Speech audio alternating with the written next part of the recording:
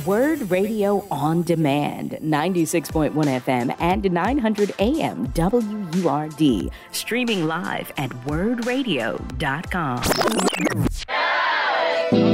It's time. It's time to have real, honest, open, difficult, and inspiring conversations. It's time for Love and Life on WURD, Progressive Black Talk Media. I've got Mr. John Graham Jr. in the building. Hi, how are you? Hey, I'm good. Rox. How are you? I'm good. Holding it down, huh? I'm holding it down today. Yeah. So I talked a little bit. I'm not sure if you were already tuned in, but basically just talking about Candia-Bailey's suicide and what led to it, etc. And just trying to get that segue in, and basically also with your what was it called? I said it and now I forgot, but I did type it. Your the book. Your book, Plantation Theory, as well as basically how it talks about the workplace is not safe for Black people, and your signature talk that you do to Black employees called The Cost of the Climb. And as I was reading that, it made me think, and that's how I went into commercial about, the cost of Candia-Bailey's climb. Basically, she worked at so many different universities to get to the vice president of student affairs level, and then to be bullied at 49. Don't get me wrong, I get it. I have friends, we're in our 50s and we've been bullied, so I get it. But to just be, for that to happen is just unbelievable. And then he's on paid leave while they're doing an investigation. And I just don't, that's not something that I understand too well. I'm just like, oh my goodness, like this really did happen. You know what I mean? This is it's a little deep. So I'm just going to, give you the floor for a second.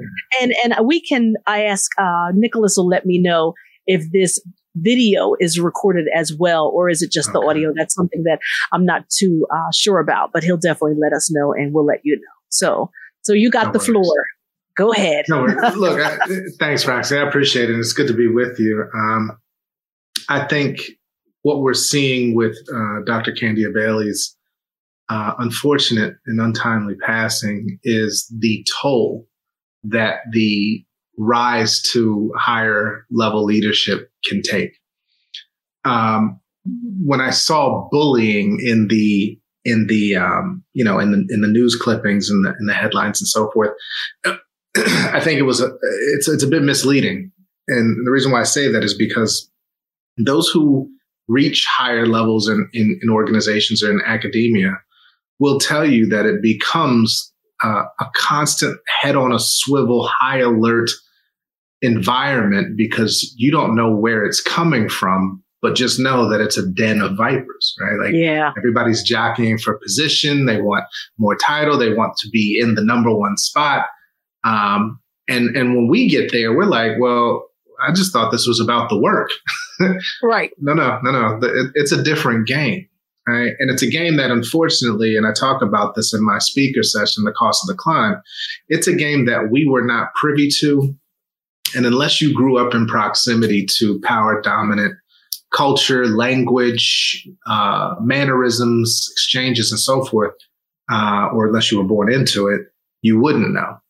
And this is, the unfortunate reality. And I coach a lot of Black professionals.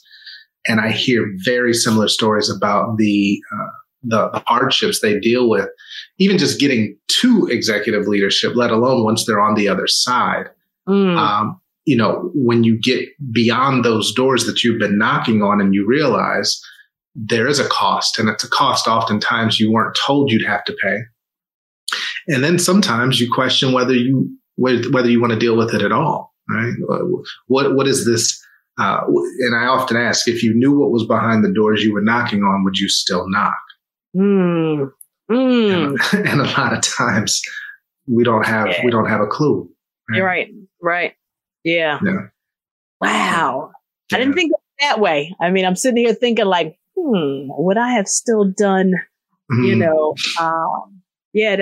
a difficult question to answer, because sometimes we're so, what's the word I'm looking for? We're so wanting to be there. I can't think of the word I want to use right now. Programmed is probably a good word. That is a good word. Yeah. And it's one that I end up using, right? Because we are, it's a deep subject, but we're epigenetically programmed for excellence, right? Because for 30 plus generations, excellence was what was required, without pay, by the way, by the conditions that we were in, to the benefit of mediocrity, by the way. Yeah. So, when you look around and you're like, I'm doing the work of 3 people for 1 paycheck. Right. I've trained the person who came in under me and is now my manager that doesn't look like me, by the way. Nowhere near the same credentials. The track record is not there. How is it that I'm not rising up? Yes. Well, we've been programmed for excellence, and our parents, our grandparents told us and gave us that battery in our back: go to school, get a job, get a degree, get a good job, work 30 years, retire and die. Right? That mantra has been programmed and encoded into us. But that programming was based on those who didn't have access, right? Okay. And once we got access, I believe you and I are the first generations to be born into or walk into a corporate or academia situation with access expected. Yes. Right. Absolutely. And so it's a different mindset, and we haven't really altered our program or upgraded our software, as I say, to think about what does this look like as the freest Black folks this country's ever seen, with more access, more connectivity, social mobility, and so forth. How are we changing that programming? And I think, unfortunately, it's costing us a lot more. Now, I wasn't sure if you would take a call, but I do have a call on the line. You want to Of course. Okay, let's see if Maurice is still there. Maurice, are you still there? Maybe not. I don't know. Maybe he hung up. Call back in. Right. In. So I will say that Malcolm White, who is a listener and watcher of every show right here on WURD, we love you, Malcolm. He said that what he noticed is that the same cast of characters exist in every workplace. Absolutely. Yeah. Absolutely. He also said that he's been bullied at work, and he's always fought back in ways that he knew how. He said, sadly, it led up to losing a couple of jobs, because even when you play by the written rules, toxic bosses will carry a grudge and find loopholes in their favor to basically set you up for failure. That's accurate. And I talk about this in my book, Plantation Theory, the Black Professional Struggle Between Freedom and Security, that we are still operating in the same construct as pre-emancipation, right? And I don't mean that we are in the same conditions, by no means, right? But the construct itself, meaning the structure, the organizational structure, is still very much set up like plantation structures. Even down to modern scientific management practices. There's a phenomenal book called Accounting for Slavery, Masters in Management by Rosenthal. Her first name escapes me, but either way, it talks about how most of the modern scientific methods of management were developed in Caribbean and early American chattel slavery plantation structures, right? Even down to the Gantt chart. If anybody wants to do that research, look up who Gantt was, G-A-N-T-T, and you'll understand that family owned over 150 human beings. So these things that we experience are rooted in a historical structure that has been designed to extract labor without humanity. Right? Yeah. Very recent that we're seeing all of the feel-good stuff and the vulnerability and the authenticity and all those things, which historically nobody cared about that, right? we need you to do X, Y, and Z to drive profitability, productivity at low cost overhead. I hope y'all are sucking all this in. Yeah, that's a lot. We do have a phone call. James from North Philly is on the line. James, are you there? Yes, I'm there. Hey, James, how are you today? Okay, I'm feeling good. I love you all. Love you back. Love you back, James. Of the new generation, the Thundercats. To the sister Cynthia, who just passed away from suicide. Dr. Bailey? Antoinette Candia. Yeah, her name was Antoinette. Yes. Antoinette Candia. To the new generation, I could be wrong, God forgive me, but it sounds like a new form of hazing on the corporate level. And to the Thundercats out here, the scholars, talking about y'all, the new generation, at the forefront. Be aware of that. Yeah. And realize everything comes full circle. Be prepared. Yeah. Yeah. Appreciate y'all that. Generation, younger, and probably younger, through the technology, are finding out the truth of who we are. It's a lot of anger. Like I said, forgive me if I'm wrong, but that's what I feel. Just be prepared. I love you all. Continue to fight. And I got your back. Appreciate that, Brother James. Yes, appreciate that, James. Thank you so much. Rosalind Allen said that you got that. I'm going to read her comment. You got that right. She said when it comes to Black employees, no matter what position we have, we always end up taking care of everybody else and wind up being on the bottom.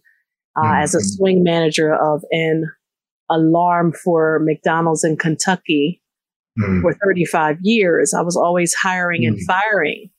But when it came to my position, getting paid the money that I was worth, they would always want me to train someone else to make more money than me.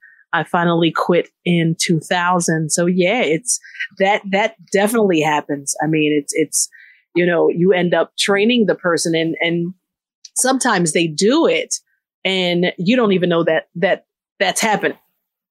Sometimes, it's just an employee. That's what you think. It's just another employee here to help out so you can have a less of a load, and in turn, it's a position that you should be getting that's higher than you are. And you're training that person for their entire job, which is just crazy, but it goes on every single day. That's right. It goes on every single day. So it's how do we, if you can answer this, how do we change that narrative? That either we stand up. How can we? And I said this earlier before you were on. How can we stand up for ourselves if this even exists? I just quit and moved on, and now now I'm good.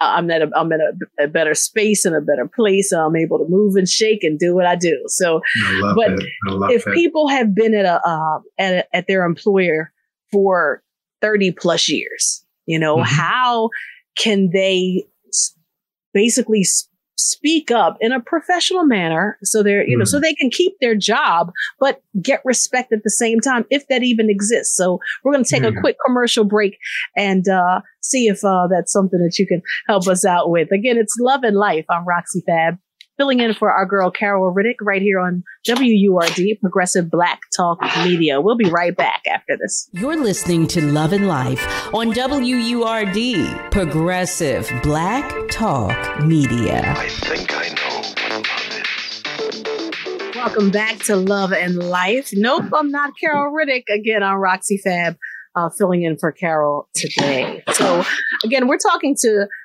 John Graham Jr., just about everything in reference to us and the workplace. And I asked a question prior to going to break of how we can keep our job. You know, that's how we live our life, pay our bills, pay our car notes and insurance and mortgages and things like that, but demand to be treated better, demand respect and things like that. Again, I know some people have done it, and then it's you know, I feel like if it's done, it's backlashed. I know when I spoke up about how I felt, it wasn't, to me, it wasn't heard. It wasn't, you know, it wasn't like nobody wanted to hear my side or my opinion. You know, and then I just realized, okay, I'm just not going to do this anymore, you know, and, I stuck in there a whole nother year, which was crazy, but, and it just hit me like, no, I'm not telling the truth. No, I stuck in there about maybe 2 more months. I'm getting my year. I can't believe it's 2024 already. So I stuck in there about 2 more months, and I was like, okay, I'm done with this. This is not something that I'm doing. And because certain things, again, with, excuse me, Candia-Bailey, it started to affect my mental, you know, and it started to affect my health and things like that. And it made me realize, like, wait a minute, I have never had to take any type of medication for anxiety or stress. And now I'm taking medication, and, you know, and that's not how I wanted to live. I didn't want to live like that. But someone like her with that prestigious title, and again, it still baffles me that it's an HBCU and there's a white guy working there. That just blows my mind. And again, you know, I'm not understanding how that's even happening. You know, when there are, you know, all white colleges and universities that we can't even get a job in. You know, or when we do, we get drugged through political scandal and you know, question our credentials on national stages. But and how are you even teaching at a black, you know, a black college or university, and you're not black? I just get confused about that. How can you give us something that we want and we need, and you're not black? Yeah. It doesn't make any sense to me, but go ahead. You've asked a couple of really good questions here too. I'll start with the first one, right? How do you, and it's an interesting way you position it, how do we keep our jobs and demand respect? Well, what I often tell Black professionals specifically is, first things first, if you want the title, right? If you can be CEO tomorrow, start your own company, right? That's one. And then you can set the culture and, you know, create the environment that you desire. However, if you choose to stay within the corporate construct, then you first have to change your relationship to work.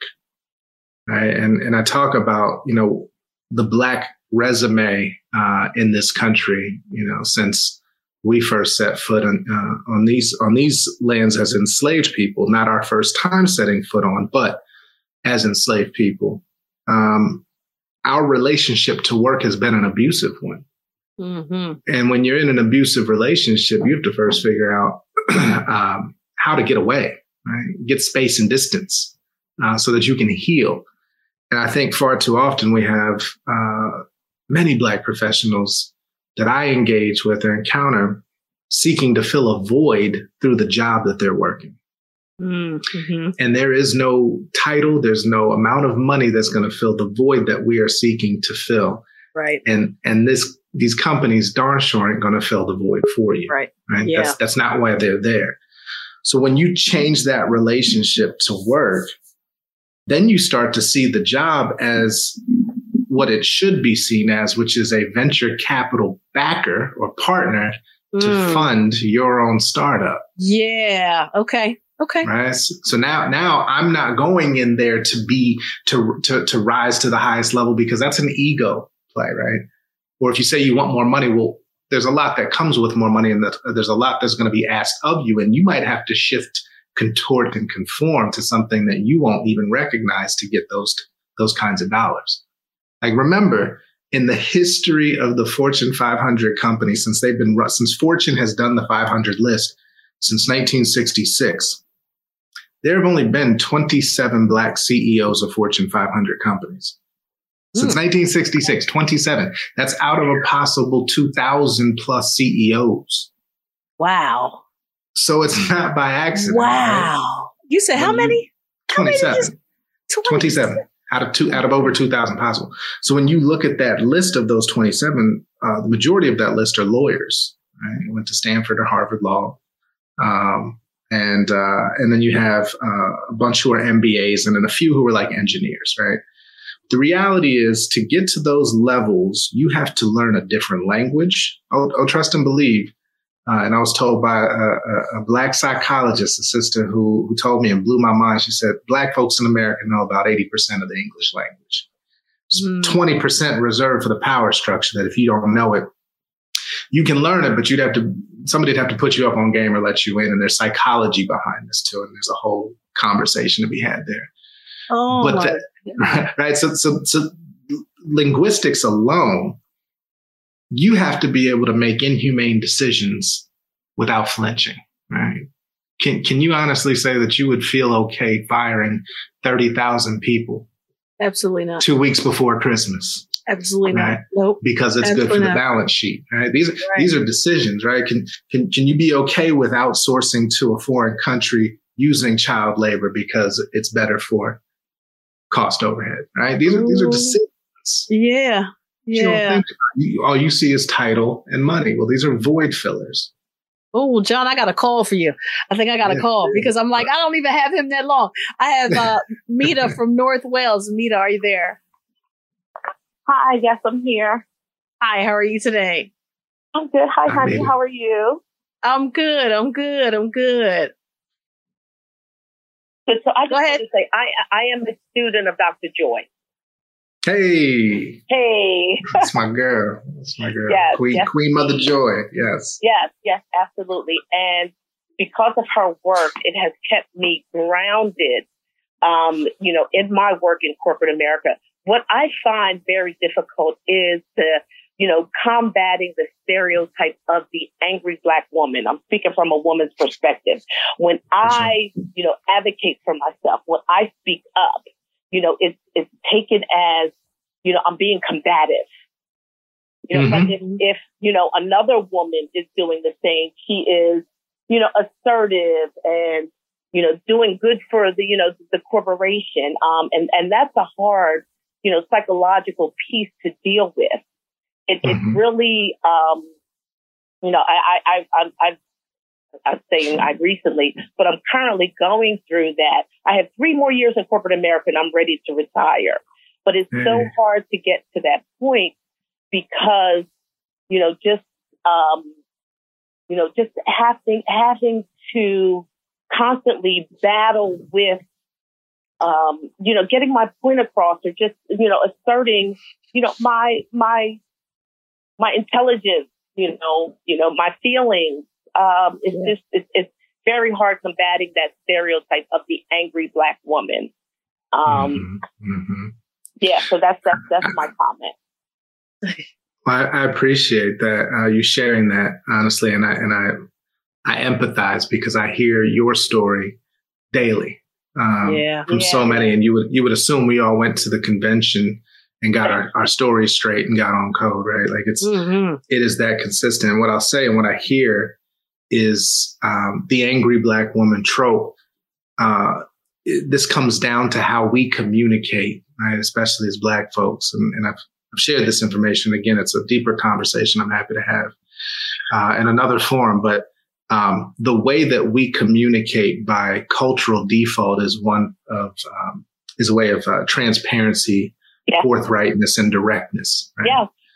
Well, a European linguistic code, and this is centuries old, dating back to nobility, European nobility. If you've ever watched like an English period piece or like a Downton Abbey or whatever, right? And you'll hear them read each other for filth, and it sounds so elegant. Right? Yeah. But what they do is they cover those daggers with satin, right? And so It's designed linguistically to not offend the sensibilities of somebody else or ruin one's reputation. Yeah. So they beat around the bush and they imply what they mean without saying what they actually mean. Yeah. And so when you start, I find myself doing that, but I make it, I feel like I'm diminishing myself. 100%. And I'm sure you're thinking, well, why don't we just say what we mean and mean what we say, right? Or, right. That is not in their cultural code to do. In fact, it's just the opposite. Meanwhile, they have been taught a language and a linguistic style that is designed to avoid accountability and ownership. Wow. Right? We as oppressed people didn't have that luxury. So being direct, forthright, and transparent was not only a way to survive because we couldn't have secrets, right? So we had to be direct, right, and transparent. And if we did have secrets, we spoke in different code through music and other means. But when it came to the English language, oh no, you dare not. And so when we get into these spaces with all of our credentials, with all of our track record of performance, and we're being direct, they see us a mile away and they say things like, she does great work, but she lacks executive presence. Yeah. Or she needs a little polish, right? And these are code for you don't speak the language of power. Yeah. Right? And so these are the things that I say even with that knowledge, and there's so much more I'm not even sharing yet. Even with that knowledge, the question then becomes, do you want to be a fluent speaker of that language? And if so, just understand that there's a whole lot more doors that opens up that you aren't ready for. Yeah, Trust me. Trust me. And you wouldn't want to go through because of who it will make you become. Yeah. I'm telling you, I got this information and for 3 weeks I was disturbed because I started to see it in everything, in television, in commercials, and music. And remember, they learn this language from childhood. Their parents speak it, their grandparents, their teachers, their pastors, their coaches. Television, movies, that is the language of power dominance. And we only have a very cursory relationship with it. Code switching isn't what I'm talking about either. That's a whole other conversation. Wow. Oh my goodness. Oh my goodness. Mita, thank you so much for that call. I deeply appreciate it, girl. I wish you well. I mean, wow. Yeah, we're definitely gonna have you back that you can take up a little bit more time. I'm definitely going to be hosting the last week of January. So you'll check your calendar and we'll definitely bring you back. And so we can have a little bit more time. But you guys, I got to take a quick commercial break and then I'm going to come back and let John tell you how you can follow him and contact him and go buy the book and all that good stuff. It's WURD, Progressive Black Talk Media. It's Love and Life. I'm Roxi Fab, holding it down tonight for Carol Riddick. We'll be right back after this. You're listening to Love and Life on WURD, Progressive Black Talk Media. I think I know what love is. It's Love and Life again. I'm Roxi Fab and we're back. So I got to let John go, but I promise you guys, because I'm reading all the comments and, I will check on his calendar and see what day he is available. Monday through Thursday, the week of January 29th. He's going to look it up. He's going to get back to us and we'll have the 2 full hours or at least an hour and a half to talk to him a little bit more. So John, let us know how we can follow you or buy the book and, things like that. Absolutely. So first and foremost, I don't like followers, but I love connections. So let's definitely connect. You can find me on LinkedIn. Just search John Graham Creative, pop up. The book can be found at plantationtheory.com. And anybody who supports Black authors, please support directly. And so plantationtheory.com, I will sign your copies should you choose to buy directly from there. Otherwise, TikTok, I'm at Instagram 1906, and that's Instagram, like GRAHAM 1906. Shouts out to the Ice Cold Brothers of AFI out there. And Instagram as well. Same handle as TikTok, Instagram 1906. Okay. Also, I would be remiss if I didn't say, with Black History Month coming up, I speak at Black employee resource groups of companies all over the country and virtually as well. So if you have not secured your speaker for next month or Juneteenth, I'd love to bring my talk about the cost of the climb, where some of the very topics we talked about tonight, I go in more depth in a 90-minute to 2-hour session. So definitely reach out and let me know. Nice. I like that. I like that. Yeah, I like it. Well, John, thank you so much for your time tonight. And again, check your calendar. I'm on it. And we'll come back and talk a little bit more about everything, because people are, very happy with this conversation. So I'd love to talk a little bit more if you can. Thank you. I would love to. And thank you so much for having me, Roxy. I appreciate you. Thanks for holding it down. You got it. You got it. Thanks so much, John. Take care. Be well. You too. You've been listening to WURD Radio On Demand. Listen live at 96.1 FM, 900 AM, and online at WURDradio.com.